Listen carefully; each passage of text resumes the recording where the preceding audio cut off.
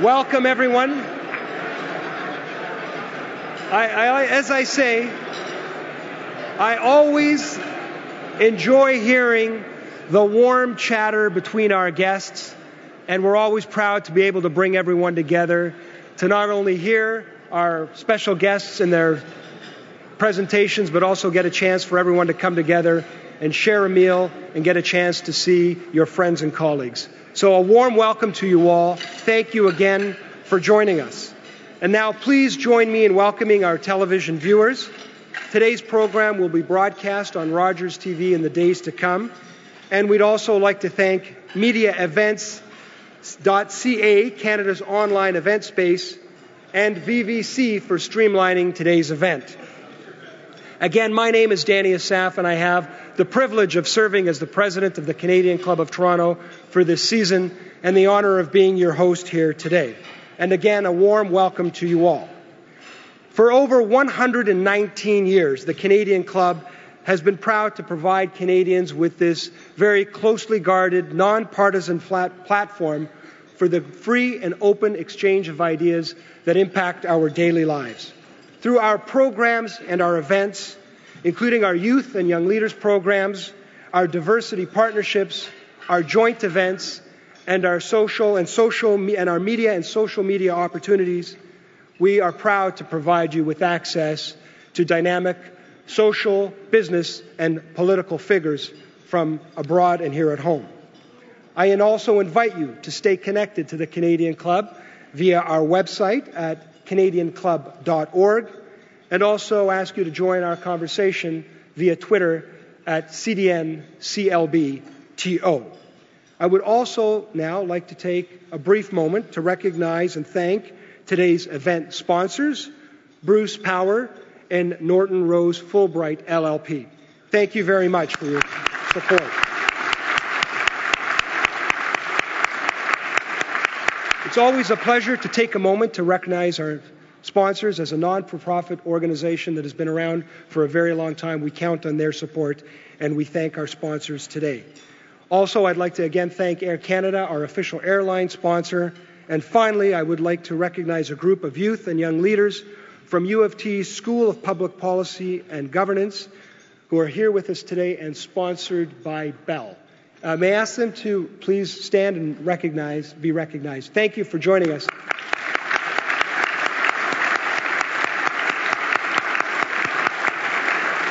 It's always nice to have a group who represents our future. Now, it's my honor to introduce today's guest speaker. Now, regardless of where we sit on the political spectrum, we're all interested in progress. Progress, obviously, for ourselves, progress for our children, and progress for our communities. And clearly, it's important that there are strong ideas to back that progress, because often it leads to change. And change can be difficult because it takes you from a point that you know to a point that is unknown and less unknown. And that's where leadership counts. That's where we rely on strong leadership to give us clear guidance and also implement these ideas towards progress. And today, we have a key player in our efforts to strive for progress on all our behalf here in Ontario. Patrick Brown, who also serves as the MPP for Simcoe North, has lived leadership and breathed politics since his youth.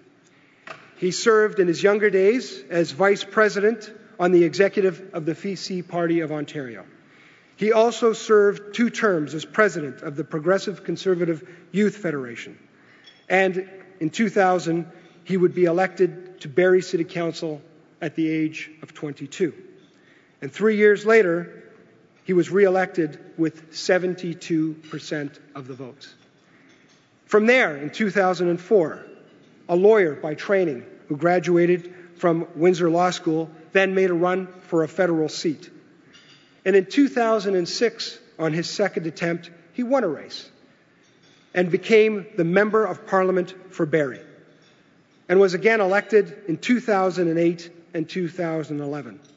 And each time he was re-elected, it was with more votes and a larger margin.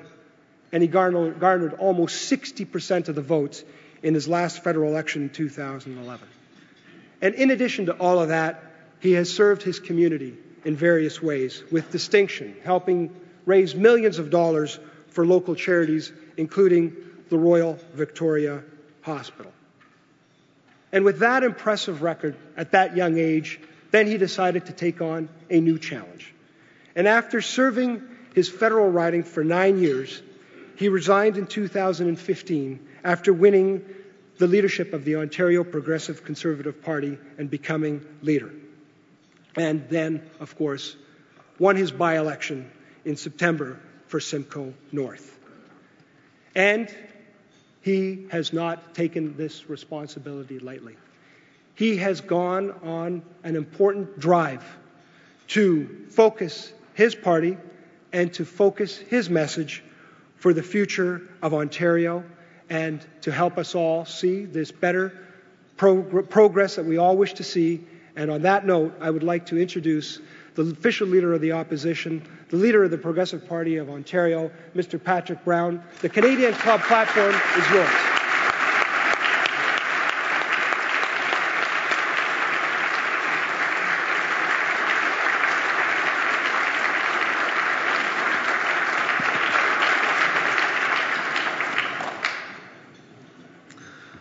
Well, thank you, Danny, for that kind introduction, and thank you for this opportunity to be before this distinguished club this afternoon. But before I start, I wanted to recognize we have many members of the Progressive Conservative Caucus from Queen's Park who all came here today, and if I could ask them to stand now.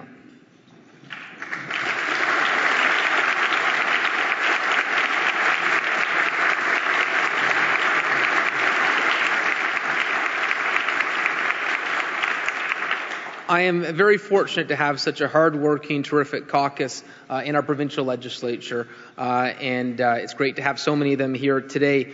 Two other people I wanted to recognize just briefly. I wanted to recognize Carolyn Lapham-Maroney, who is someone that I've got great admiration for. What she did with the Shoebox project, helping vulnerable women across Canada, I think is an inspiration. So thank you, Carolyn.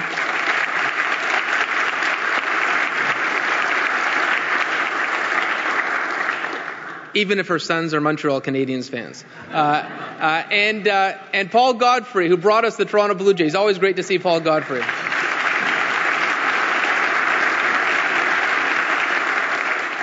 No, so it has been quite 2 years running for the leadership in the last year as party leader. And since Steve Paikin is here today, I'm going to say a story. When I ran for the leadership of the PC party, the first poll that came out had me at 1%, and the margin of error was 3%, which is a tough place to start. And I was so unknown that I bumped into Steve Paikin on a plane and introduced myself, and he said, "Who are you again?" And you think Steve Paikin knows everyone, but it is an honor to be here. It's been quite a year in the legislature, and I thought I would touch briefly on the issues that we've been raising in the provincial legislature in the state of Ontario today.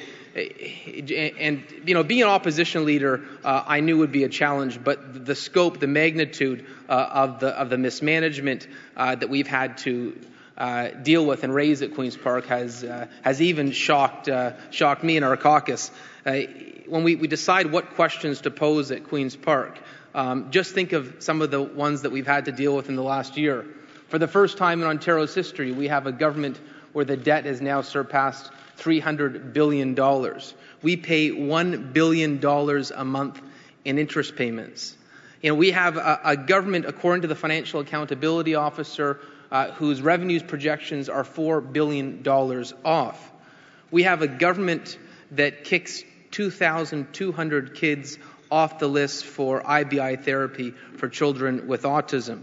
We have a government that floated a cabinet document 2 or 3 weeks ago, to ban natural gas, which would cause every home to have costs $3,000 more a year.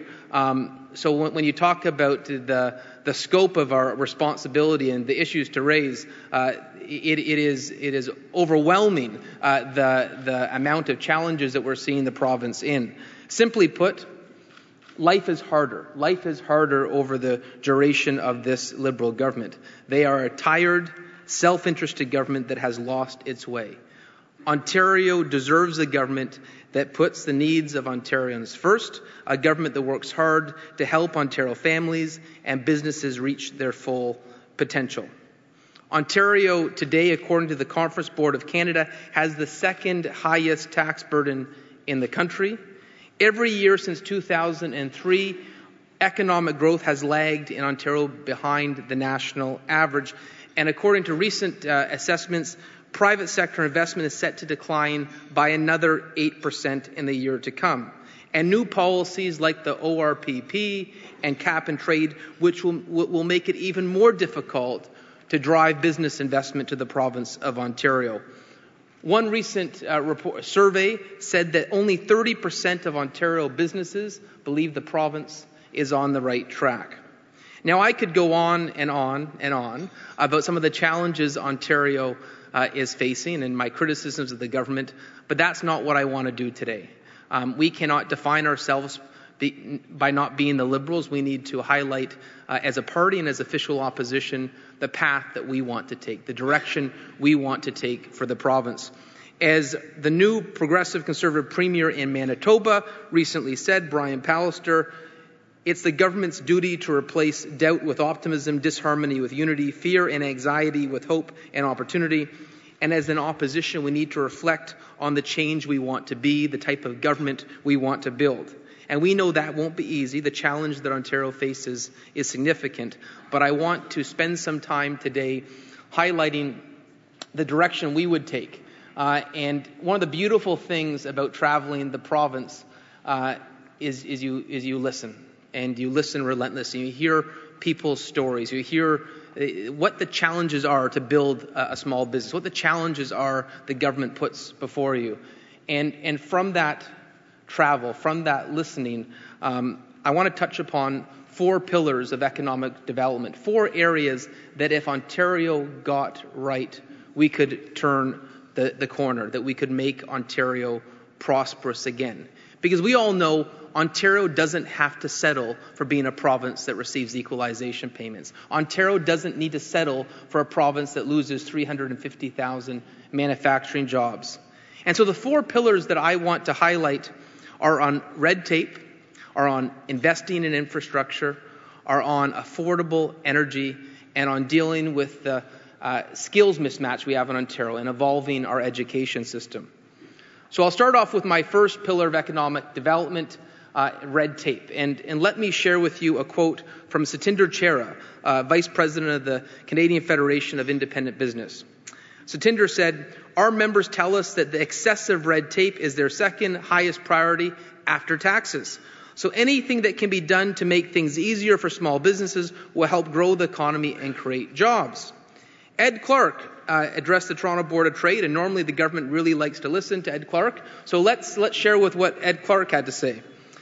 He said, "Ontario has 380,000 regulatory requirements for businesses, almost double the number in some provinces. While the number is staggering, the structure and complexity of compliance is even more problematic. It makes us less competitive. We are seen by foreigners and even by ourselves as a slow place to do business." Now, former Premier Mike Harris is here. And when Mike was Premier, he built the Red Tape Reduction Secretariat. He realized to drive investment to Ontario, we needed to be responsive. We need to be agile as a government.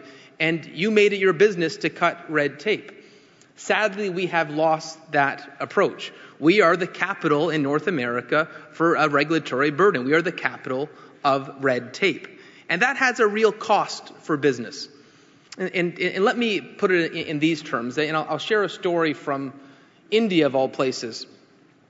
The current Prime Minister of India is a fellow by the name of Narendra Modi. And when he was the Chief Minister in Gujarat, which is like being a Premier, he knew that his competition was the surrounding states. And he needed to drive investment to Gujarat.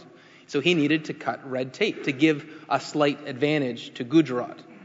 And he read a story in the front page of the papers that Tata, the largest auto company in India, was going to build their new car in West Bengal. 50,000 jobs. But it was going to take them a year and a half to get their approvals through. A year and a half would be fast in Ontario, by the way. But it was going to take a year and a half, and in India, they couldn't believe it. They couldn't believe it. And so he sent a text to the owner of the company, Ratan Tata, and said, move to Gujarat. I'll have all your approvals done in 3 days. They moved 50,000 jobs from West Bengal to Gujarat. 50,000 jobs because they were better on red tape. They were better on the regulatory burden. And unfortunately, because of red tape in Ontario, we're becoming the West Bengal of this equation. We are bleeding jobs and opportunity because of this regulatory burden. Let me give you an example. In Mexico, the approval for an auto plant takes up to 19 months. It's double that in Ontario. And a perfect example is Nissan, where they mentioned that it takes double the time for approvals in Ontario. Recently, the owner of an auto parts company told the London Free Press that he has to comply with 1,500 government regulations simply in an auto parts company.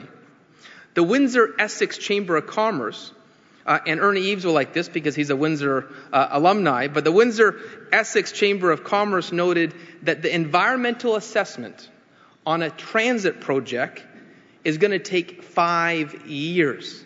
5 years. That's longer than it's going to take the Maple Leafs to make the playoffs. We'll be 3 years into a progressive conservative government by the time.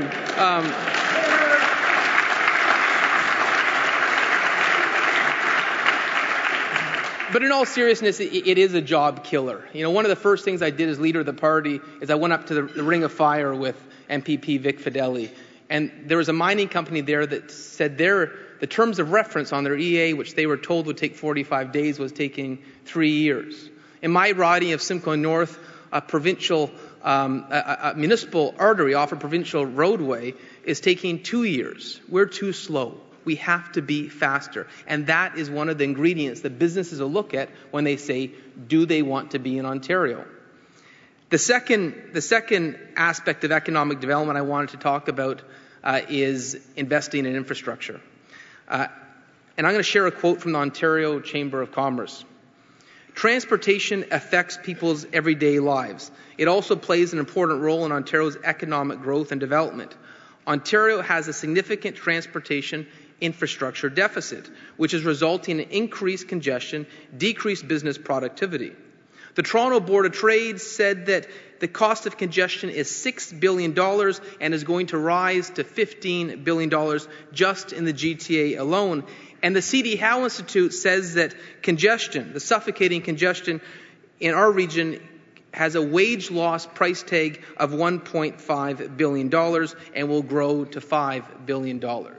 And so when we look at economic development, one thing we must look at is moving product to marketplace. Sure, it's a quality of life issue, but from a business perspective about driving investment to Ontario, businesses need to know they've got routes, transportation corridors to get their market, to get their product to market. And what I find with the current approach to infrastructure is sort of like Groundhog Day, that movie. It seems to be announcements, press releases, photo ops, but we're not actually building infrastructure. You know, let me give you some examples. The Kitchener all-way, two-way go, that was announced before the last provincial election. It would be a priority and done right away. It's not there. After the Scarborough by-election, there was the Scarborough subway extension. Don't try to go on it. It's not there. And the Ring of Fire, the transportation corridor, it's been announced 3 times in 5 years and not a single foot of pavement has been laid. We can't simply talk about infrastructure. We actually have to invest in infrastructure.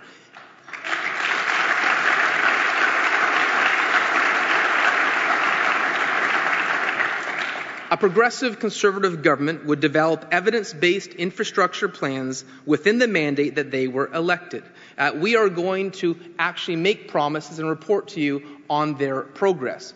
Right now in Ontario, we've seen the infrastructure plan go from 4 years to 8 years to 12 years. They're now making promises of projects that are going to start in 12 years.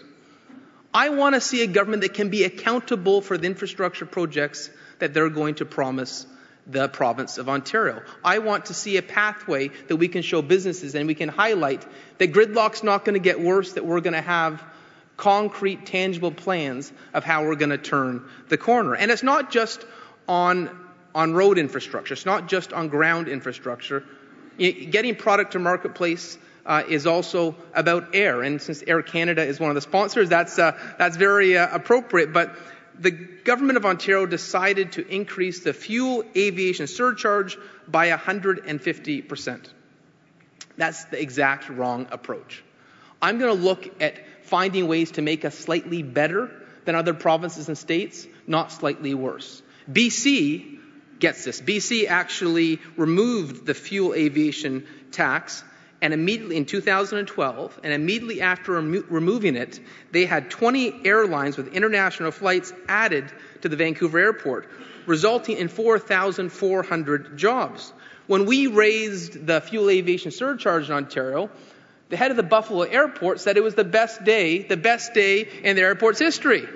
I don't want to be making it easier for our competition. We should be looking at every way possible to create an Ontario advantage. The third pillar of economic development is affordable energy. And my energy critic, John Yakabuski, would certainly agree with that because he's up in the legislature every single week highlighting this. But let me share with you a quote, not from John Yakabuski, as much as I'd like to, John, but I'm going to share a quote from the Fraser Institute. The Fraser Institute had a report published in January of this year, and it said the effects of the high electricity costs have on the province's business and industries are one important reason why Ontario has not been a place to prosper in recent years. The Auditor General in her report said that because of political intervention and political overruling of the energy sector, Ontario families, seniors and businesses have been overcharged by $37 billion. And I don't believe the government fully appreciates the challenge they've put Ontario families and businesses in. You know, you hear stories of Xstrata going from Ontario to Quebec because of energy prices. Our energy prices are 3 times that of Quebec, double that of Manitoba. We're not competitive. And we have the fastest rising electricity prices in North America. And yet this government, despite having a giant surplus, keeps on signing contracts for energy we don't need. I think it's a pretty simple principle we should follow. Let's not sign contracts that we're going to have to sell at pennies on the dollar. Despite giving away $2 billion in the last 2 years, the government just signed 16 more renewable contracts that we're going to have to give, just like we have for the last 2 years. We're going to have to sell at pennies on the dollars to Michigan, to Quebec, to New York. I don't want us to be the ministers of economic development for Michigan, for New York, for Quebec. It's our job to be creating an Ontario advantage. And not only are we putting that cost on your bills, we're making energy cheaper for our competition. Think about that. It's almost incredulous. It's almost you can't believe it, but that's what's happening in Ontario. And as the Auditor General said, it's strictly for political calculations. It's strictly for the appearance to be green rather than actually trying to create an environment that works for businesses. Frankly, in some instances, we've had to turn down our own hydro capacity because we've signed all these deals for energy that we don't need. And I think what highlights how out of touch the government is on energy is I asked Charles Sousa, the Liberal Finance Minister in the legislature, and I said, I have someone with a hydro bill for $113 for using no energy. Can you explain that? And the finance minister's response is he didn't know about that bill, but his bills are going down every month. I don't know what deal he gets, but hydro bills are not going down in Ontario. And if we can get the deal he gets, I think everyone in Ontario would sign up for it. The Federation of Northern Municipalities passed a resolution calling on the government to help with energy prices. And I asked the energy minister, I said, well, what can we do about skyrocketing energy prices in Northern Ontario? It's the motion that all the municipal leaders passed. And his response in the legislature was, electricity rates for industrial customers in Northern Ontario are the lowest in North America. Unfortunately, no one in Northern Ontario can find out where they can get that deal. So energy prices are a huge challenge. You look at the industrial rates in Ontario. It's $76 to $94 per megawatts. That's compared to $54 in New England, $32 in the Midwestern United States. So when you look at locating in Ontario, this is going to be one of the ingredients you look at. No wonder Goodyear didn't do their expansion in Napanee.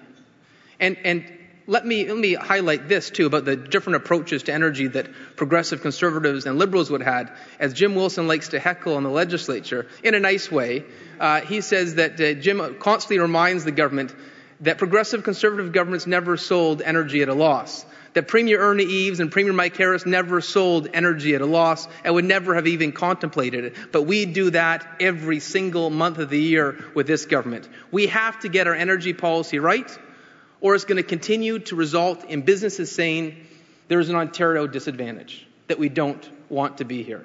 You know, Sergio Marconi from Fiat Chrysler said there's a cost to doing business in Ontario, and that's why they're not looking at additional investments here. He talked about the payroll tax, but he also talked about energy prices.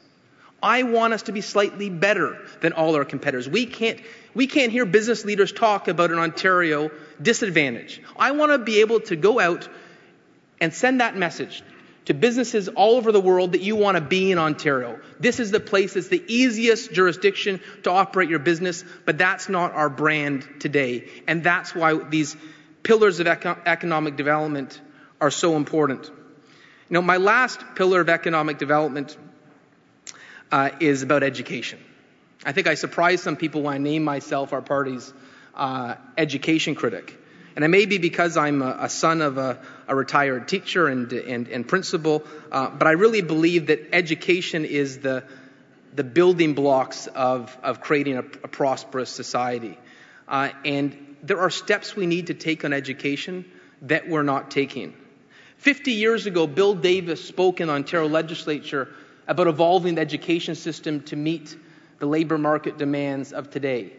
Bill Davis helped build the college infrastructure, the educational system we have with the colleges, recognizing we need more people in skilled trades.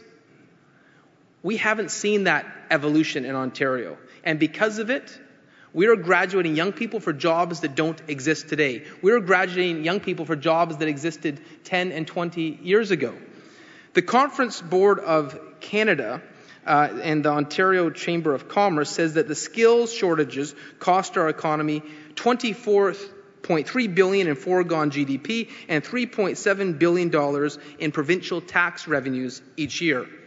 So let me explain that. Last year, we graduated 9,000 teachers for 5,000 teaching positions. We are intentionally graduating young people for jobs that do not exist. Can you imagine that, coming out of school with a significant student loan and not having any opportunity, any avenue to have a job in what you studied? We need to see our education system evolve. You know, I went to Kitchener-Waterloo and met with the tech sector there with MPP Michael Harris, and met with a company, Desire to Learn, $100 million valuation, and they told me that half their employees they get from California, because we don't teach the deep programming that they need. And I asked him, why aren't we teaching that? And he said, that's a great question. Other provinces get it. British Columbia just added coding to their curriculum, understanding we need enhanced computer literacy amongst young people. But we're treading water in Ontario. You know, I went up to Cambrian College in Sudbury. There was more jobs than grads in their Powerline program. I went to visit Algonquin College in Pembroke with John Yakubuski, and there was more jobs than grads in the radiation safety program. We need to gear young people for the jobs that exist.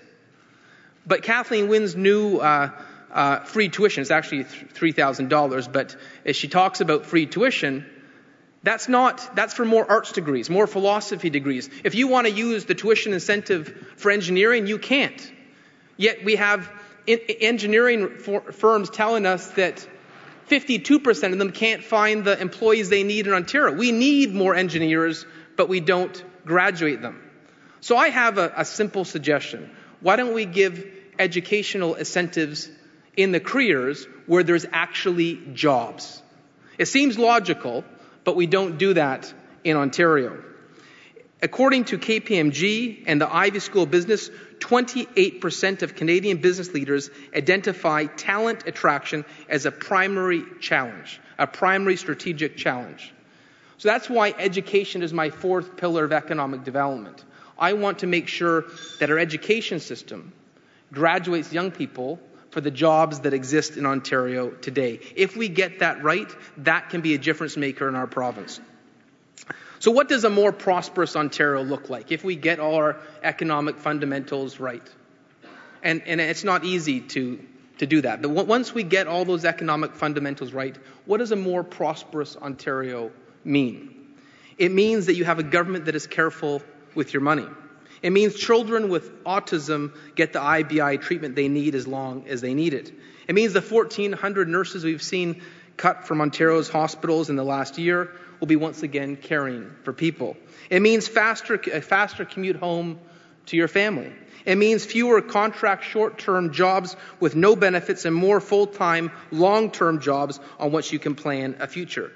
It means the $1 billion we spend a month on interest will be invested into schools, hospitals, and our most vulnerable. It will mean people who work will get some benefit, not just special interests.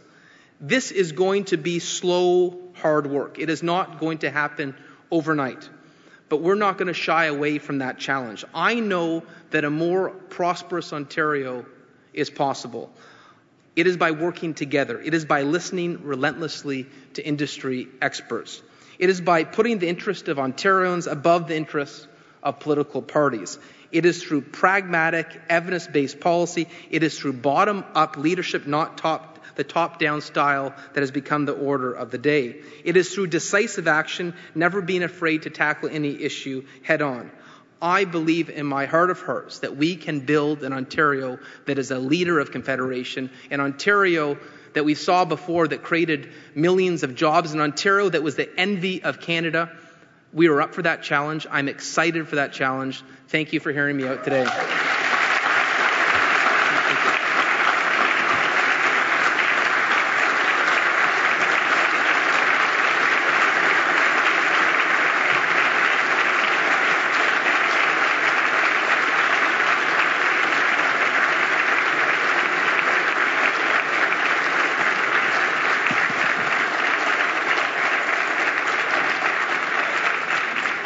Well, all year I've wanted to quote Seinfeld, so I do want to leave you on a high note. I want to leave everybody on a high note with that speech and those remarks.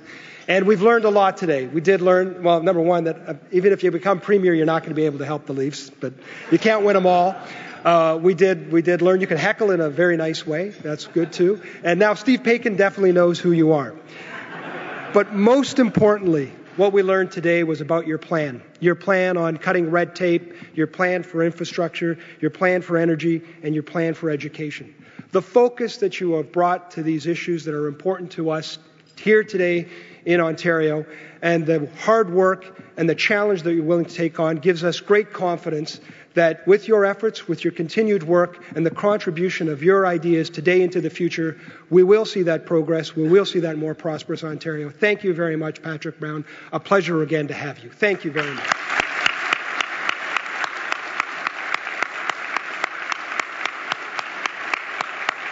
And on that note, thank you all for your time. Thank you for joining us. This meeting is now adjourned. Have a great afternoon.